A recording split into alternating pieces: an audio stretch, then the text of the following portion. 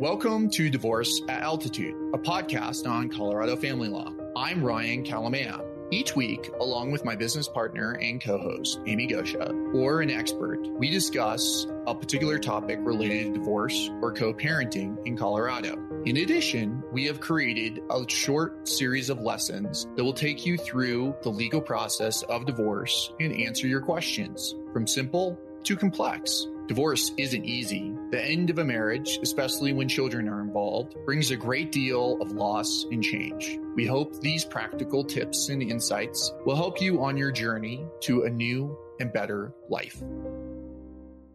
This is a how-to episode about legal separation and dissolution of marriage or divorce in Colorado. Now, as longtime listeners know, we have a story involving Eric and Melanie Wolf and the deterioration of their marriage. If you're unfamiliar with that story, go back and check out episode 1 for Eric Wolf's story. You can also Google either one of their names and my last name, or find their stories on our website, kalamea.law, in order to kind of put things into context. Now, if we go into the marriage counselor's office where Melanie announces that she has hired a lawyer, and instead of her saying, I'm going to be seeking a divorce, she says, I'm going to be pursuing a legal separation, Eric's going to ask himself, what's the difference? Why is she doing a legal separation? The main difference between a legal separation and divorce is that at the end, Eric and Melanie will still legally be married, but the process is still the same. There's a petition that is filed. That petition actually in Colorado is the same. It's just a different box is checked, and one of petitioning the court for legal separation instead of dissolving the marriage. But the financial disclosures, the financial agreements that are made in terms of support and child support, maintenance, they're all the same. So the question becomes, well, why would people pursue a legal separation over divorce? And the question will vary, or the answer rather will vary. And it depends on people's perspectives on religion or emotion. Some pursue a legal separation because they have a religious opposition to divorce. Some spouses may want to hold out the prospect of reconciliation, but they want to formalize the split of their finances. There might be tax or insurance related reasons. Some insurance programs will allow legally separated spouses to remain on a joint or family health insurance plan. Many other insurance plans will consider a legal separation to be effectively a divorce and will remove a spouse, or they no longer become eligible. Similarly, with the IRS,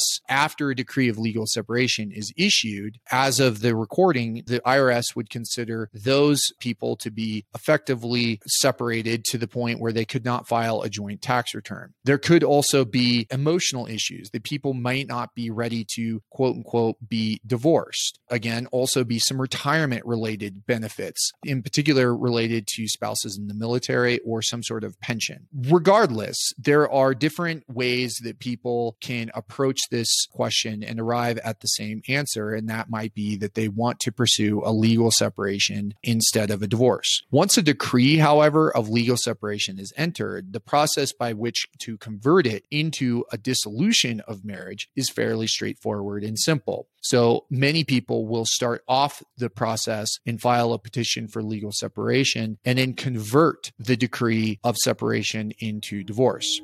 Thanks for listening or watching this short lesson on the Divorce at Altitude podcast. If you found this helpful, please leave a review or share with a friend. It does help for others that are going through or thinking about a divorce in Colorado.